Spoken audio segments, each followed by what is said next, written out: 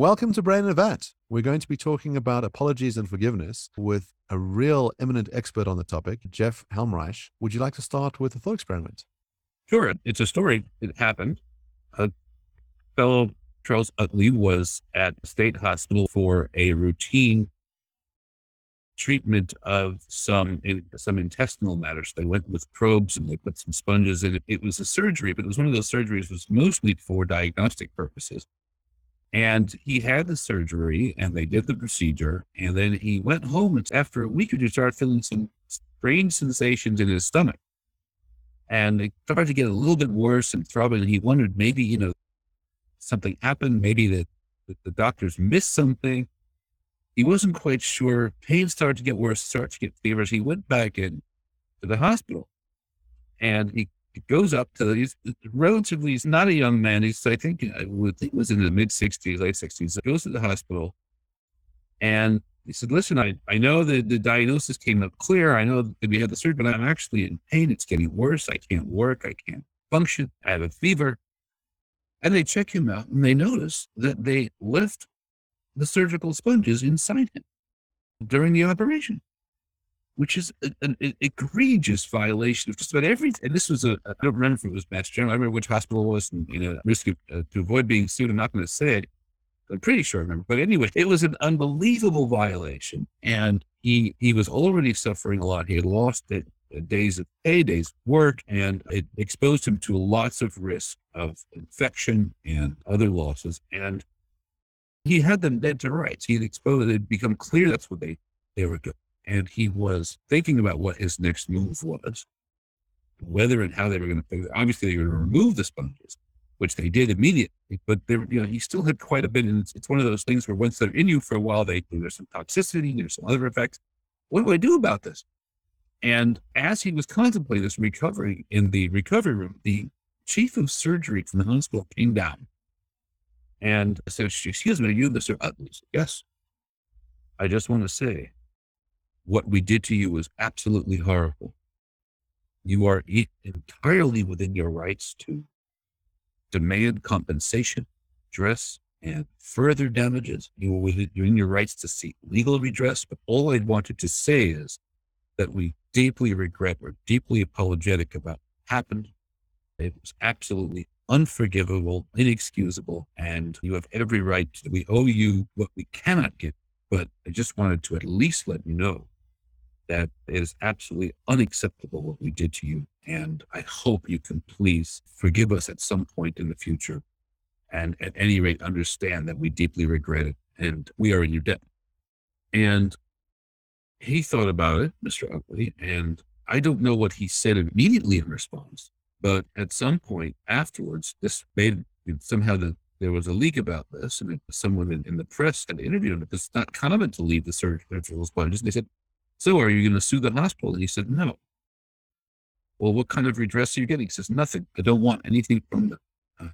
When the chief of surgery apologized like that and respected me like that, made me feel like a human being, that was all I needed. And I'm okay. And I felt respected and I felt like I counted and like it mattered what happened to me. And that actually did enough for me. And mind you, it's not a wealthy person who can give or take the losses he incurred, but just assume it. And what's interesting about this is that he had a tangible loss. It was not deliberate. It might not have even been entirely, who knows how it happened. But he was willing to forgive and forego what he was entitled to simply because of the manner in which he was approached and spoken to as a result. And there are countless cases. And it's actually interesting that the hospital did not directly say that they acted in a culpable way. They didn't incriminate themselves. It's not clear that the apology contained all the 13 elements of some of the philosophical accounts of the paradigmatic apology, the ultimate apology. But something about simply approaching him and behaving indebtedly toward him seemed to undo and completely reconcile the conflict such that they were square after. They were done. And raises some questions, which is how can that happen? How can these words do that? If we believe, in fact, that this was an appropriate thing for Ali to do, there are some who think that you should never forgive until proper redress has been rendered, proper repentance has been done. I'm sure they didn't check that for sure, but I think it worked. I think this is a standard case. And actually, according to a lot of studies, they did a study in the UK not long ago in the context of car accidents. When they receive an apology, 60% of injury victims do not sue, do not seek legal redress. So there's some very tangibly measurable power of apology in these cases that outstrips what practical difference it seems to make, at least on the surface. So what do you think is going on there? So you mentioned this account of 13 elements that make the ultimate apology. I'd be curious, I know that's not your account, but I'd be curious to know what those are, just vaguely. And then also on your account, if those are missing here, what is it that's present that's generating value? So I actually just threw that number out. Over the years, I've read different accounts of apology through religious texts and through theorists who've written about it, psychologists who've written about it, even social theorists like Erving Goffman. And when you talk to people and you say, listen, I want you to tell me, what is the apology really consist of?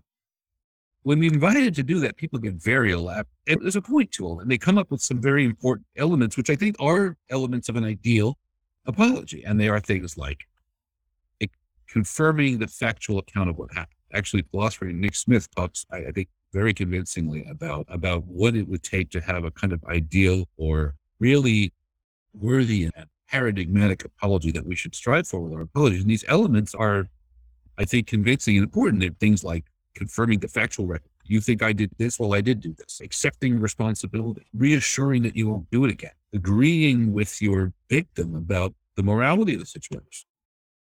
We agree it was wrong for the same reasons. There's a showing that you have changed, or that you're not, that you've been moved by the situation not to be inclined to repeat it in other contexts, not just reassuring the victim you won't do it to them again, but kind of showing genuine repentance that you've really worked it out.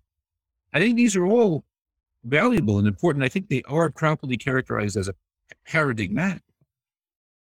But in almost all cases that I can think of where apologies make a practical difference, many of these elements are going to be missing. How likely is it that two parties to a conflict where it's not an outright case of evil wrongdoing and an outright case of innocence on the other side, they're going to completely agree or be able to ascertain that they can agree on the morality of the situation? Exactly how much is the perpetrator going to be admitting to? In a case like this, is the perpetrator admitting to having been negligent in the way that they handled the surgery? Or might it have been the case that there was a fire drill at just that point in the hospital, just when the sponges, and the reasons that were entirely innocent, but nevertheless were morally responsible, the surgeons had to run out, and perhaps the patient had contributed some way unexpectedly to the sponges being left there.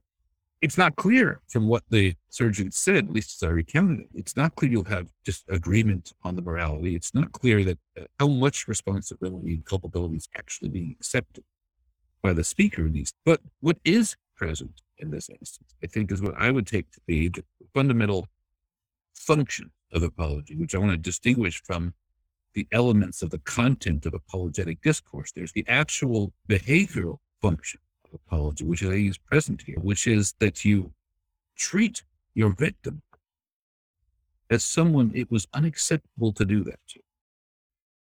And that, I think, is present. I think what the moral difference that apologies make have to do with undoing a kind of mistreatment that always echoes in the aftermath of a wrongdoing, which is a treating the victim as though it's acceptable. Usually when you wrong somebody and you just leave it in place, you don't make up for it properly. One of the things you also do, adding insult to injury, is you're treating the victim as though it's acceptable. Simply wronging somebody and walking on is a treatment. It constitutes a negative treatment of someone that this is acceptable. And that's what apologies paradigmatically, or in my case, in my opinion, at least, that's what apologies essentially undo or counteract, this treating them like it's acceptable, acting like it's okay. And so what you're doing in this case is you're actually quite the opposite. You're putting in place a new kind of treatment with the victim, one that commits you to the stance that it's not acceptable. And that occurred in this example. And I think that's why it worked so effectively.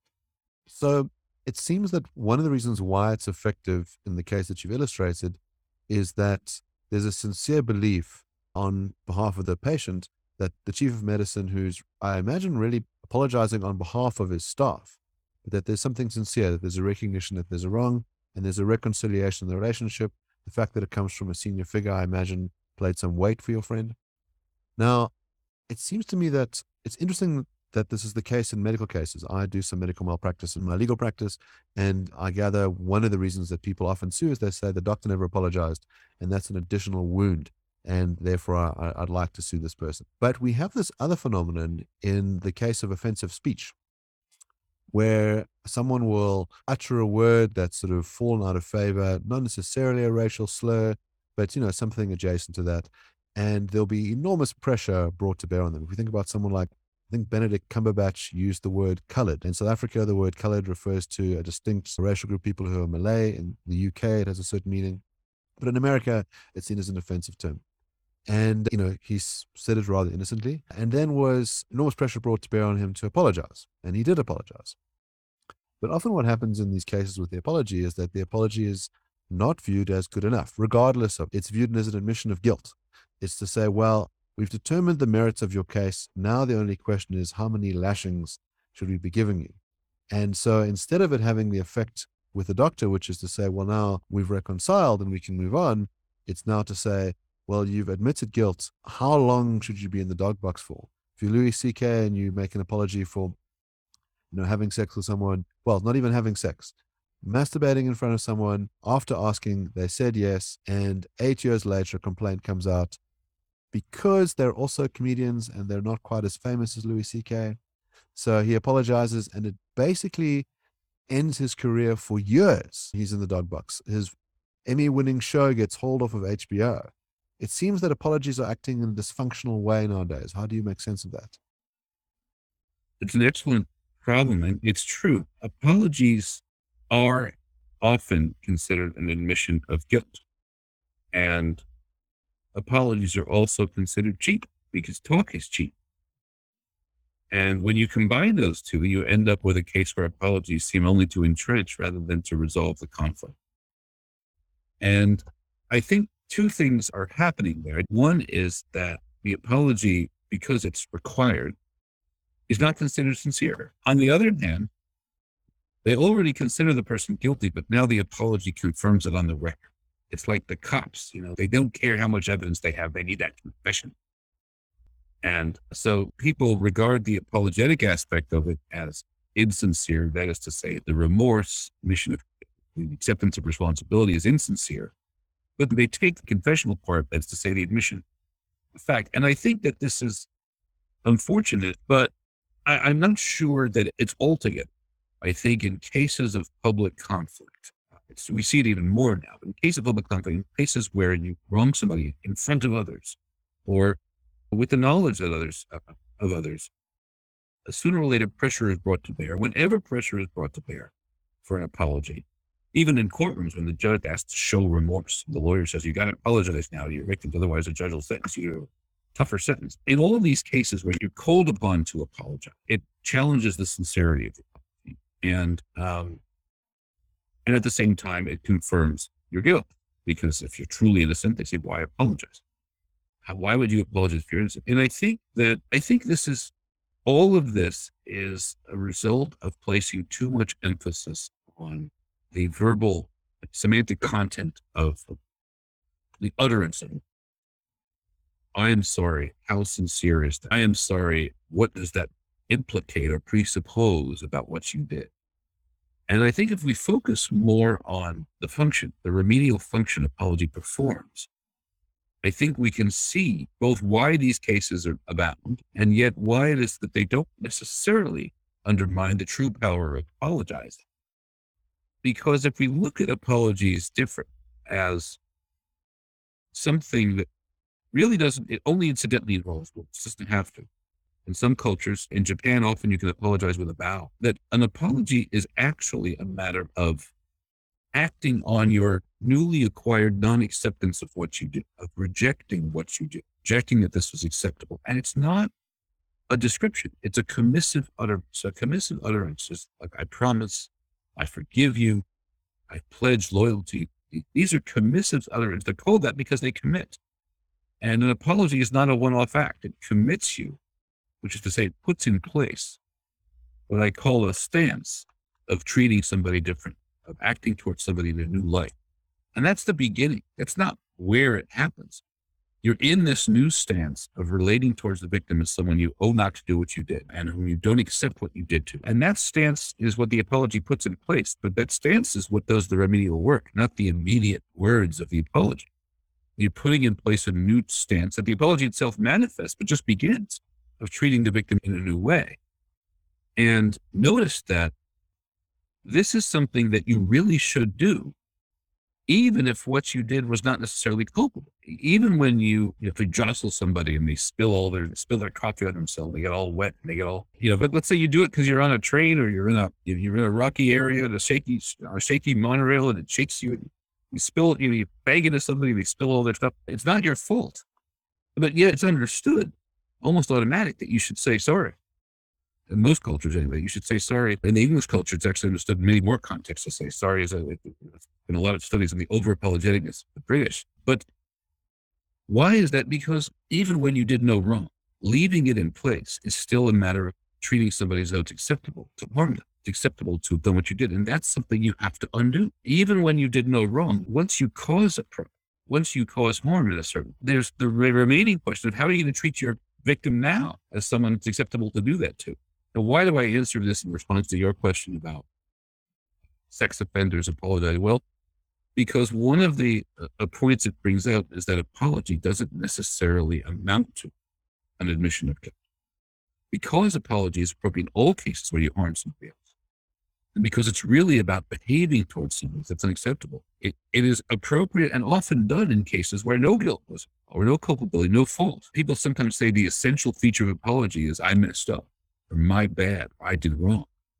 But in these cases, at least, apologies don't involve wrong. And that suggests that even in the standard case, an apology isn't necessarily an admission of culpability or responsibility. I know this is a little bit against the grain of how apologies are understood, but I think the act of apology really works its magic in a lot of contexts where it's not clear there was an admission of guilt. And it's also works its magic in cases where it goes beyond words. In fact, when it's properly done, it isn't just a description of my position on the matter.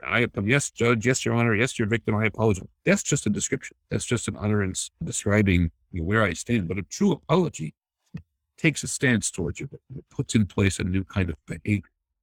And when we focus on the behavioral and relational functions of apologies, we move away from reducing it to a one-off statement, a descriptive statement, either about what happened, about one's own guilt. And that both explains why the words are cheap and often considered insincere or otherwise ineffective. But I think apologetic behavior can be very powerful. It can overstep and overachieve the context in which we normally box it. So I have two questions, Jeff. So the one is this over-apologetic phenomenon, which I find very interesting because I have a partner who's very apologetic about all sorts of things. And we've now instituted a rule where whenever he apologizes for something that needn't have an apology, I get reparations that I don't deserve. And it's worked wonders. I've had massages all the time. It's a wonderful institution. But it got me thinking about what he means when he says, I'm sorry, a lot of the time. So something bad will happen to me that has nothing to do with his wrongdoing. And he'll say, I'm sorry. And actually, I think what he means is something bad has happened to you, and I wish that had not happened, even if I'm not the one who did it. So let's say, this didn't happen, but let's say I was hit by a truck. He would say, I'm sorry for something much less than that. He would say, sorry for, I forgot an appointment, so it's actually my fault. So he'd say, oh, I'm sorry that happened. So it's almost like something bad has happened, and I wish that was not the case. That seems to be a meaning of I'm sorry. And I wonder whether that is insufficient in cases where wrongdoing has happened on the part of the apologizer. So when someone does do something wrong and all they say is, oh, I'm sorry that happened to you, is that sufficient as an apology? And suppose they're sincere in that, but they have reasons for thinking they would do it again if it was because they have their own reasons for having performed that action, or perhaps they had reasons at the time, even if they don't have reasons to do it again. The point is that enough for an apology? So I'm claiming that you can apologize and that you should apologize, even in cases where you didn't actually do anything wrong, that it's still appropriate to apologize and to act as though it's unacceptable, not to stand by and accept what happened. But that might risk seeing apology as the kind of bystander. Sorry that happened to you. And it's actually a common usage. We say it when we console people, sorry for your loss. We certainly don't mean we inflicted the loss. We did this. We say, sorry for your loss. And I think it's just an unfortunate consequence of the fact that we don't have a rich enough vocabulary. And so we've come to use it as the sort of immediate term for, we regret what we just saw, or we wish that didn't happen. And even though I've been claiming that apology is appropriate when you didn't necessarily act culpable, and that what really matters is the behavioral apologetic that the utterance put in place, I don't think that an apology would be appropriate along the lines of, I had nothing to do with it, but I'm sorry. If I said, when I accidentally or blamelessly, when I harm you in a way that's not quite clear, I'm outright culpable, but I still did something that I ought to make up for, it would be inappropriate if I said, listen, it was inevitable, it was a force of nature, but still, I'm sorry. You can have your sorry. Nothing else, but you can have your sorry. You do get a sorry for this, even though, of course, we know that it was impossible for you to avoid, it was unpreventable. And Bernard Williams talks about a thought experiment, you're probably familiar with it, that captures this rather well. In his essay, Moral Luck, he talks about a lorry driver, I suppose as a truck driver in England, and is driving safely and slow enough, but through a residential area. And it's a larger truck, a little bit off the ground. And the driver can't see that well in front of him. He sees as well as you're supposed to driving a lorry. But for whatever reason, unfortunately, a toddler suddenly crawls unavoidably in front of the truck and kills the toddler. It's understood by hypothesis he was driving safe and carefully. And by hypothesis, this was unavoidable and unpreventable. But what Williams says with the example is that the driver will in most cases, automatically feel not just, that's terrible that I just witnessed or that I was especially conspicuously close to, but I feel bad. I feel personally self-criticizably regretful about what I did. And he calls this self-critical agent regret because he wants to distinguish it from guilt, which I suppose he thinks is only appropriate where you're actually culpable. But he wants to distinguish it from mere regret, which he says is what perhaps passenger in the seat next to him might think. That's awful what I just was involved in or was near, or what bystanders would think. And it's an interesting phenomenon because, as Williams perceptibly notes, it would be appropriate for people who witnessed this horrible, tragic event to console the driver, say, I feel so bad for you that you were involved in this. It's not your fault. I hope you know you did everything. It's appropriate for them to console. And he says it's inappropriate for him to be consoled.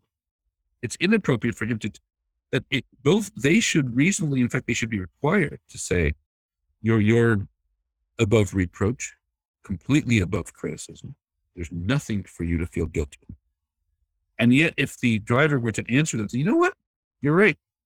Forget this. I'm in the clear. I didn't do anything. My hands are clean. He would be considered monstrous. Even though from an objective point of view, their position is entirely justified. And if he were to take that objective point of view, he'd be justified. Still, absolutely considered monstrous. He's supposed to accept some role. And I think that's actually right. I think if Williams doesn't take it to the next step and talk about why this is the case, he's mostly bringing it in his typical fashion. He's bringing this out as perceptive observation that itself serves as counterexample to a lot of ideas, but he doesn't give that theory. But he does suggest that if the driver were to apologize, it would be a kind of self-referential. It would be an apology that doesn't say, I'm sorry that happened to you. I wish that didn't happen because I'm sorry I did this to you. I feel guilty that I did it. And it's crucial that even though he's not culpable, he did it. It's unfortunate that Williams's own essay and your question brings out the fact that we don't have a rich enough vocabulary. So sorry might be the words he uses, but it's the same words that the bystanders. And regret, he calls it agent regret, but it's really a bad term for it. It's an unfortunate term for it. It's not really regret. It's just that we reserve the word guilt for outright culpability, shame for entirely lacking culpability. And so he coins this awkward agent regret for this middle phenomenon because we don't have a proper term for what is very much like feeling, except that you don't hold yourself responsible. And I think, again, because these are really behaviors we have to initiate towards one another, our words are lagging behind to try and capture them, trying to give voice to the social wisdom that led us to develop these practices. I think outstrips the vocabulary that was developed much later to try to account for them. And a wonderful example of how it is that we sometimes are moved to own up, even when we didn't do anything wrong, and why sorry isn't enough, even where I was wrong would be too much. So now this raises some very interesting questions, but the one I want to focus on is, so where does the value lie in the apology? Is the value because it does something good to the person apologizing? Or is the apology valuable because it, as you said, heals or redeems the relationship between the person that is apologizing and the victim, or perhaps the victim's family, or some extension of the victim? Or is it something good for the victim if the victim is still around? If it's something that's good for the apologizer, then it seems very strange to be holding these attitudes, because the attitude is, I did nothing wrong and I know that, but at the same time, I feel like my causal component in this is highly significant, not because I did anything intentional, but just because I was the person driving the truck. I was the person whose truck hit the infant, and that somehow imbues upon me enormous weight and a need to feel certain things and to process this and to have sleepless nights and to engage in conversations about it and maybe go to trauma counseling and meet the family and go to their funeral for the infant, etc., etc. And this needs to leave a deep, indelible scar in my life, even though I did nothing intentional to bring that about. That's weird. And where's the value in that? It just seems it's messed up my life. It hasn't made my life better. So it doesn't seem like it's imbued positive value on my life as the apologizer. And if that's the case, where does the value lie? Right. Why is it that we need sincerity in the apology? Right. And I think just to make the question even more challenging, it doesn't, once you say I did nothing wrong and it's not my fault, but here's your apology, it doesn't seem like it does much to the apologizee either. So where is the value? And I think the value lies in what you would do to the victim if you didn't say all that. And what you would do then is add, as the saying goes, add insult to injury. You would do then. Imagine if the driver just, ran over the child, got out of the car, checked what happened, did ascertain that it wasn't his fault, and walked on, drove away. Sorry for you all, but wasn't me. I'm not culpable. I think we're done here. Good luck with all that. I think if the driver had done that, what he would be doing is in effect saying, I harmed you, and that's entirely okay. I treat that as acceptable. And if you notice, that runs counter to how we treat people, how ethics strictly requires us to treat people otherwise, which is, before we get out, when we get into our cars, when we carry our dangerous objects or heavy objects or our hot liquids, as we go about in the universe bumping up against one another, what ethics by any standard requires us to do is to take very special care to avoid harming others. Not to avoid harming them culpably, not to avoid harming them in a bad way. When I get in the car and drive fast, I hope I don't culpably hit someone, or I'm striving not to culpably hit someone. I'm striving not to hit someone. In fact, it would be culpable if I was only trying to do it to avoid culpable hitting. Negligence requires that you take care not to inflict harm. Whether I should say non-negligence requires that you take care not to inflict actual harm on anybody. And if that's how we are required to treat one another, then it has something to say about what happens after we inflict harm. After we inflict the harm, the same thing applies. Just we still owe those people the respect and the treatment that it's unacceptable to harm them. If we do harm them, acting in a way that is regretful and that is unaccepting of what we did to them. It's what Elizabeth Anderson and Richard Pilney's call expressive harm. And in this case, it's that it was acceptable to do this horrible thing. And that's something for the same reason we try not to do it beforehand, we owe this kind of apologetic discourse, this kind of regretful, taking it back, trying to undo it behavior after it. So if we didn't do that, I think we would be mistreating the victims worse.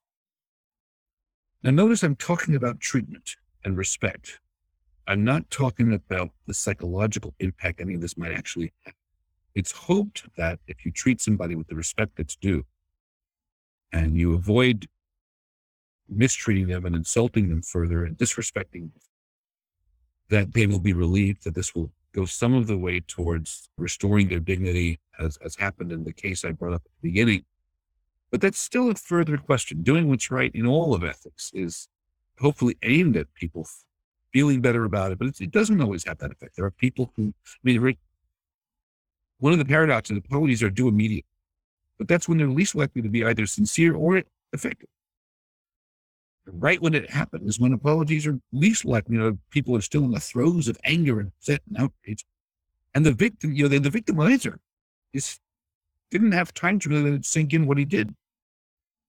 And yet apologies are delinquent, getting more and more delinquent the longer they're delayed.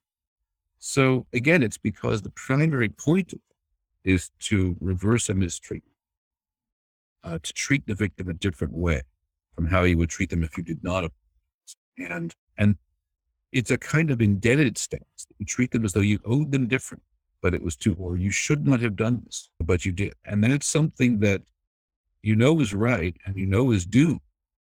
But it might take even you yourself, the apologizer, time to let it sink in, to internalize it properly. Sincerity might be a project as opposed to a property of the apology. So it seems to me that there's quite a lot of ambiguity that goes on. So we can imagine someone who is legally culpable for their actions and they're mandated by a court to apologize. So you can imagine a defamation case, you call someone a pedophile and it's false and you're found to have committed an act of defamation. And one of the things that you're required to do is to apologize.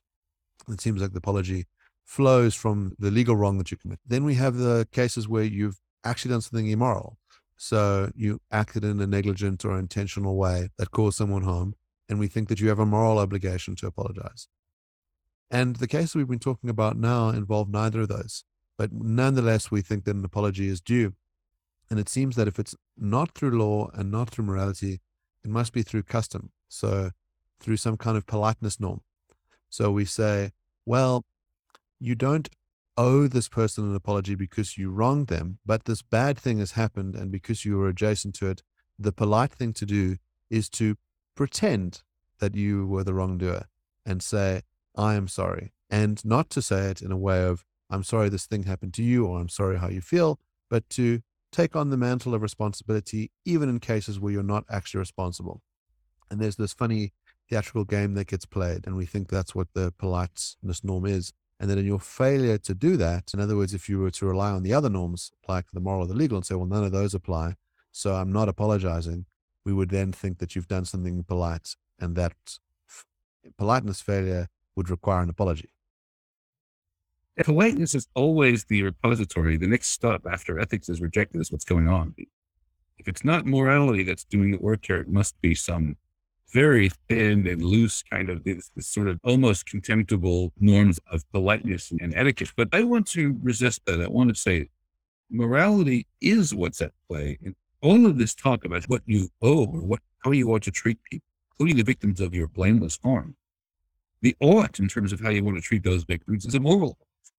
It's just that it turns out there's a lot more to what we morally ought to do for each other than what we are absolutely forbidden and absolutely permitted to do. There's a lot in between. And I think that for the most part, we focus too much on the blameworthy, on the outright culpable, and as though everything outside that is outside morality's purview. But in fact, first of all, I think the mistreatment that you would be inflicting if you, the accidental or the blameless injurer, failed to do something about it, would be mistreatment that is morally problematic, morally something you should not do, for the reasons that I said, for the reasons that you'd be acting as though it's acceptable to harm someone. And I think it's also what you say in the case of the blameless. You're not pretending to be more culpable than you are, but you're also not characterizing yourself as entirely without action in the affair. What you're saying is, I did something that is morally reprehensible, deeply disvalued. It happens not to be an outright wrongdoing in the category of things that I am antecedently forbidden to do, but it's something that I am, for moral reasons, as a moral agent, deeply committed to disvalue. It's what we disvalue when we set about to be careful to her. What we disvalue, what morality, and for moral reasons makes us disvalue, is causing injury and harm to others. That's what half of our morality is aimed to prevent and aimed at, which means that even when it's not by violating an outright moral command, when we harm others, we get in morality's territory and we do something that for moral reasons we find highly disvalued. And it's for similar moral reasons that we have to undo that. We have to say, listen, I did something that I find in some cases monstrous, morally unacceptable, even if not morally forbidden. And I owe you an apology, even if I don't owe you outright redress. And even if the apology I owe you is not necessarily an admission of culpability in the strict black and white sense. But what I did is something that I disvalue for moral reasons, that we disvalue.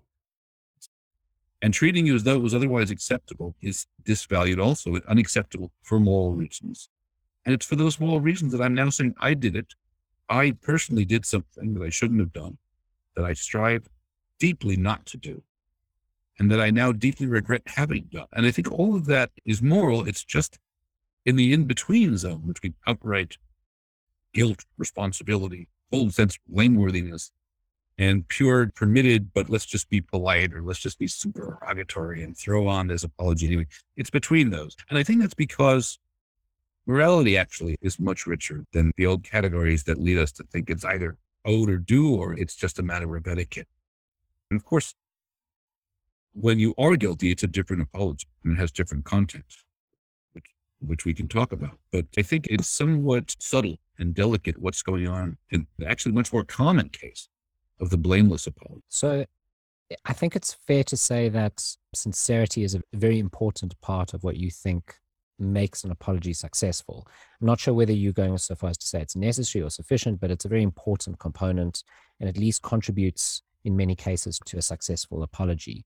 So now there's interesting questions around when it's not an individual who's apologizing, but a collective or a group or an organization who's apologizing. So now, I mean, imagine Russia suddenly develops a conscience and says, whoops, shouldn't have done that. And they apologize to Ukraine for what they've done. What would it mean for Russia to be sincere in its apology? Does that mean all Russians must feel that they've done something wrong? Does it mean that just the president of Russia needs to feel that he's done something wrong? Is it some sort of distributed hierarchy of different levels of feeling about this, depending on the agency involved at the time? And similarly for an organization, corporations apologize. And I think a lot of people treat those apologies with a level of skepticism, perhaps because they just don't think corporations are the kinds of entities that can feel anything, never mind sincerity. Right, yeah, so we're in a bit of a bind because we demand apologies from the corporation that spilled the oil in the ocean, or from the country that invaded another. And yet, if they can't be sincere, which I agree with you is an important element of apologizing, are we just doomed to have something we need and yet can't quite get in the right way from some of the most important conflicts that moral repair might help us with otherwise? And are we just doomed to failure? So I'm actually much more hopeful. I think that countries and corporations and collectives can apologize sincerely. And the reason people think that they can't has to do with a misreading of what goes on in the individual. So we often think that what goes on with individuals is when they apologize, they have to be sincere. And what people think sincerity means is remorse, feeling bad. And what they think feeling bad means is having a kind of affective emotional state, a pain or a sting of guilt feelings or something to that effect that arrests you psychologically as an episode. You can feel the hypothalamus and the heart beating and the tears. And it's just a no-brainer that organizations, institutions can't have that. But I don't think it's right to say that sincerity really requires that.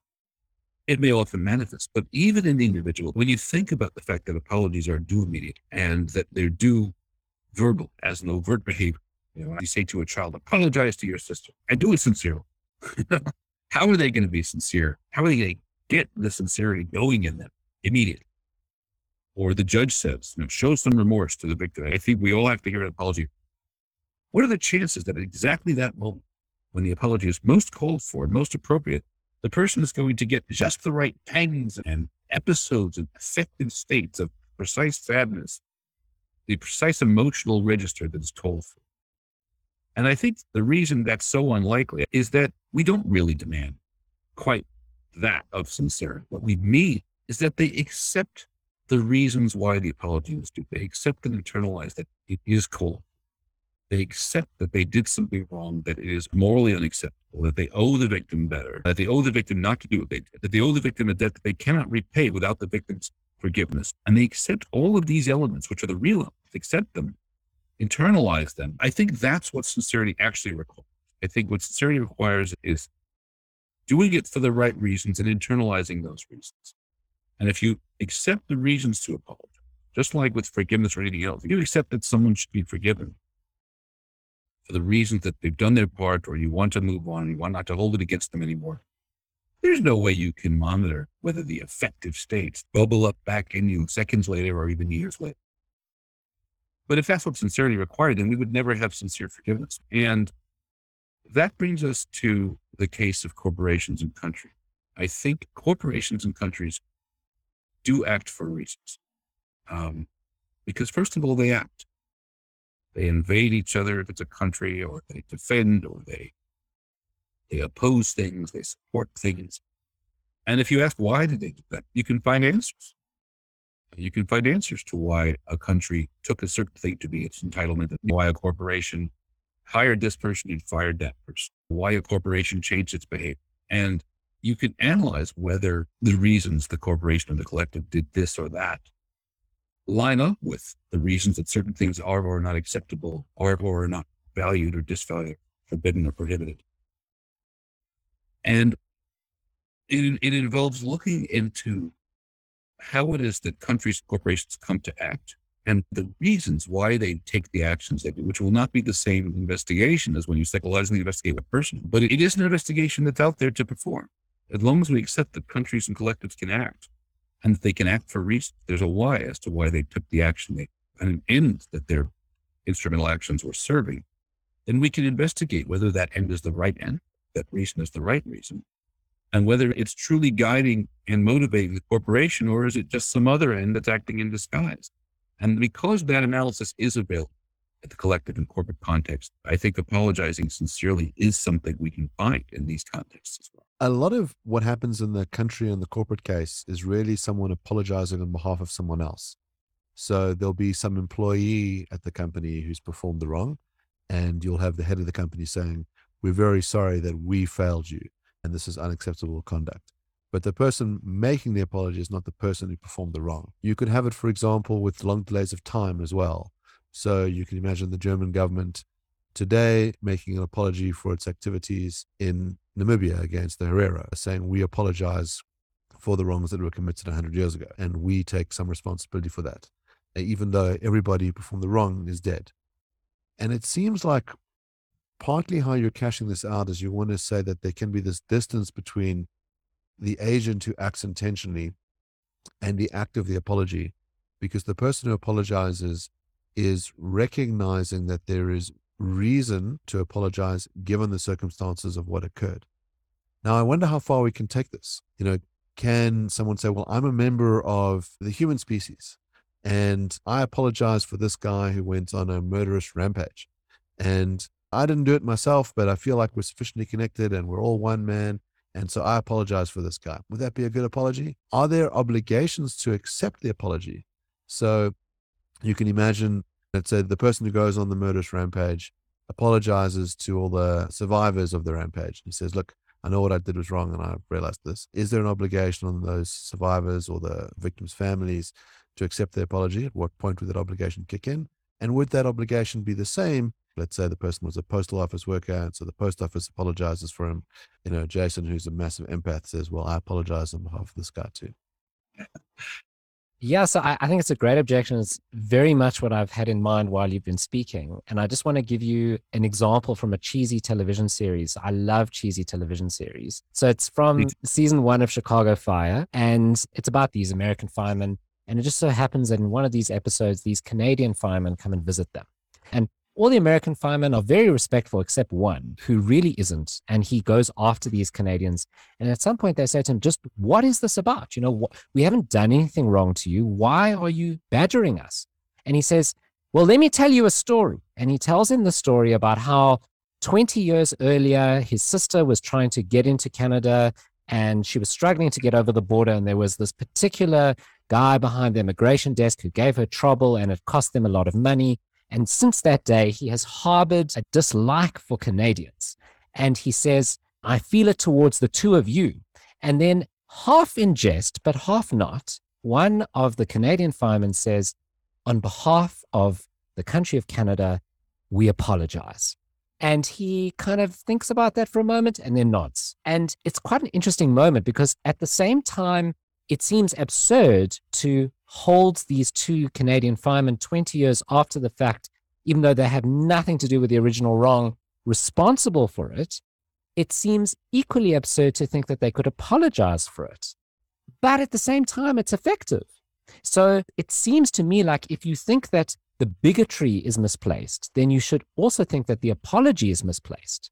But we don't. We think the apology is successful, but the bigotry is misplaced. And that seems incorrect to me. And that's why I'm skeptical about group apologies on behalf of someone else in the group. Excellent. And so let me separate two questions, if you don't mind. First is the question of whether it is at all appropriate to apologize for somebody else.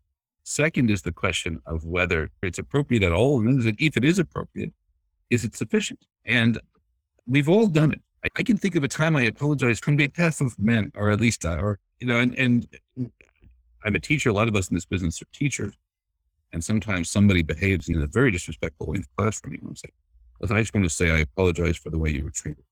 Or sometimes a student will say to a fellow student, I apologize for the way you were treated. I apologize for what happened. Stand against what you just went through at the hands of this third party who had nothing to do with. Now, again, they'd say the same thing. If before that, this person was sitting next to the victim and the victim said, hey, how could you sit there while that happened? And say, hey, don't hold it against me. I didn't do it.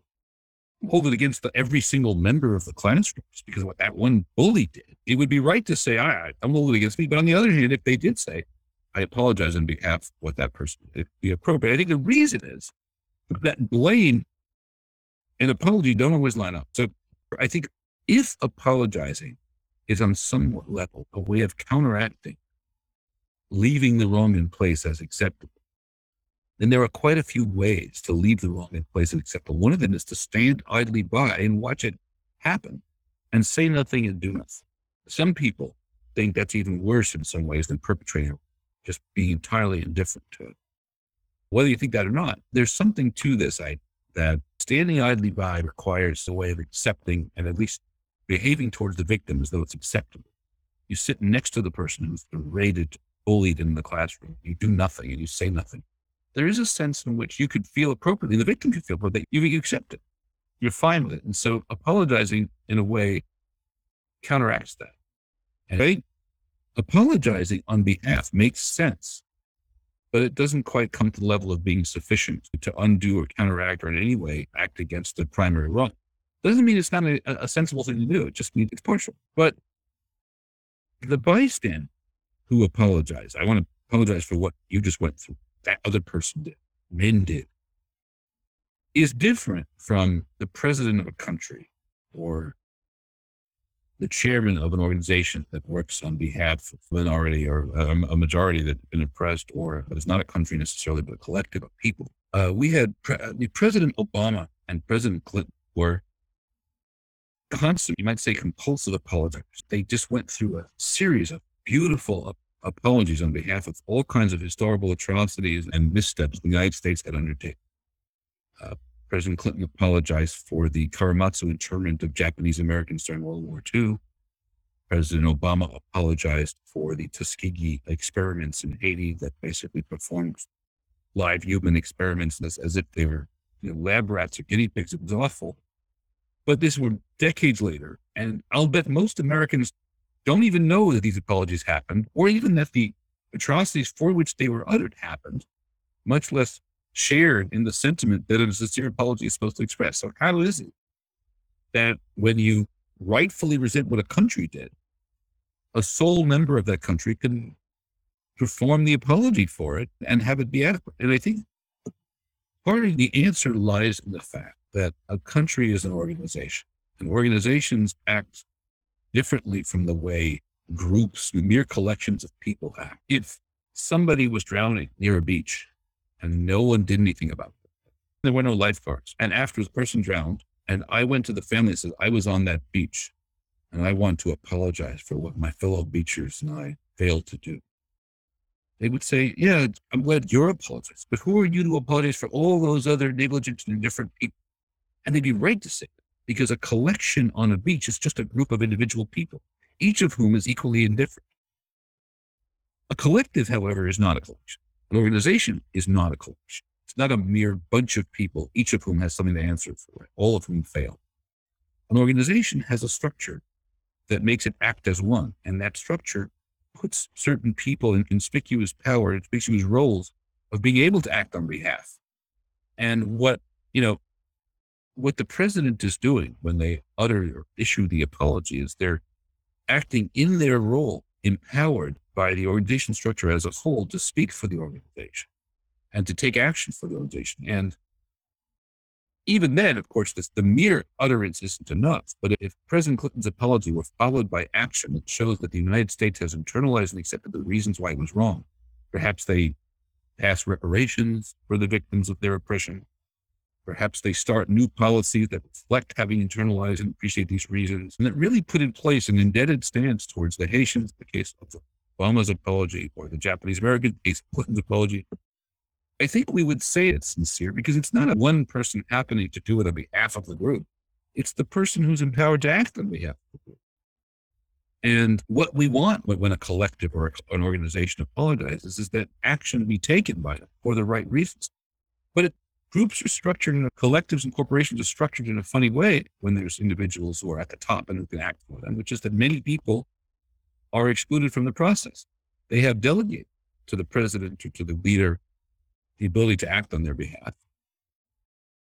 And I think that's appropriate. I think that's how corporations work. And so when Clinton apologizes for what the U.S. did, or when the Pope apologizes for what the Catholics did, which John Paul II in particular was quite the apologizer, a lot of such collective apologies for the Catholic people over centuries, some of which were very effective.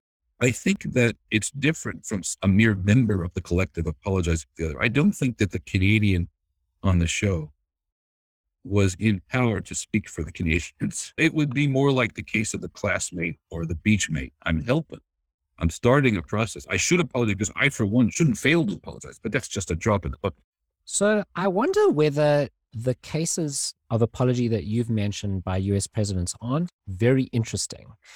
The reason they're very interesting is because they're for actions that happened a long time ago.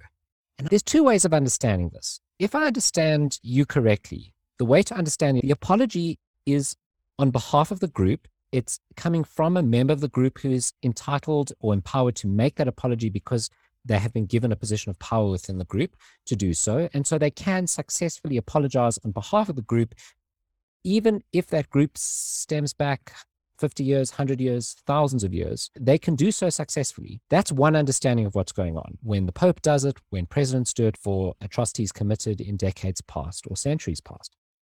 I wonder, though, if there's not a different, more skeptical understanding or cynical understanding of what's going on. And that would be that the president is saying, we are not the same group anymore. That was a group that was associated with us, and we are severing that connection, and we will not perform actions like they did in the future.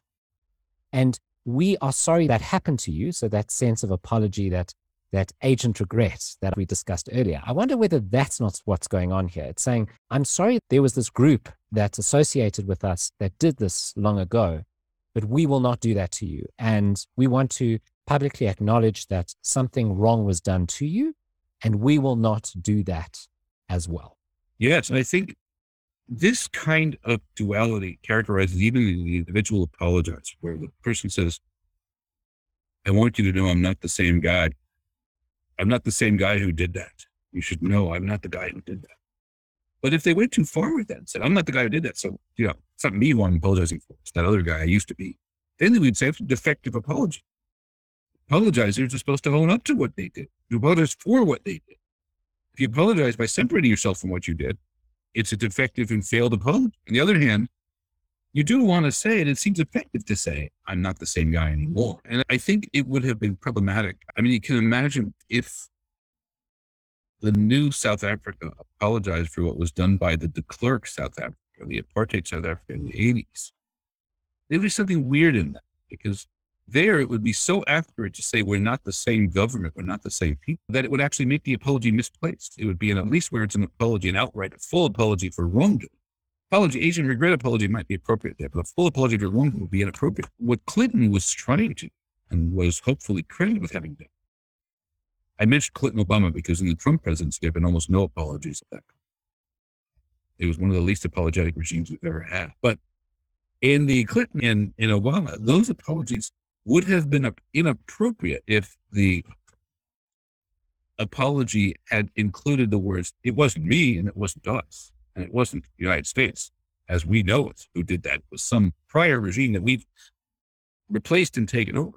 It would be ineffective. I think institutions outlive the particular people who happen to populate and run them. But the institution remains the same collective agent over time. And we're to understand Clinton and Obama, and Trump for that matter, are speaking for the same institution, the same collective, and saying, yes, we did that. But we now have realized that we've changed.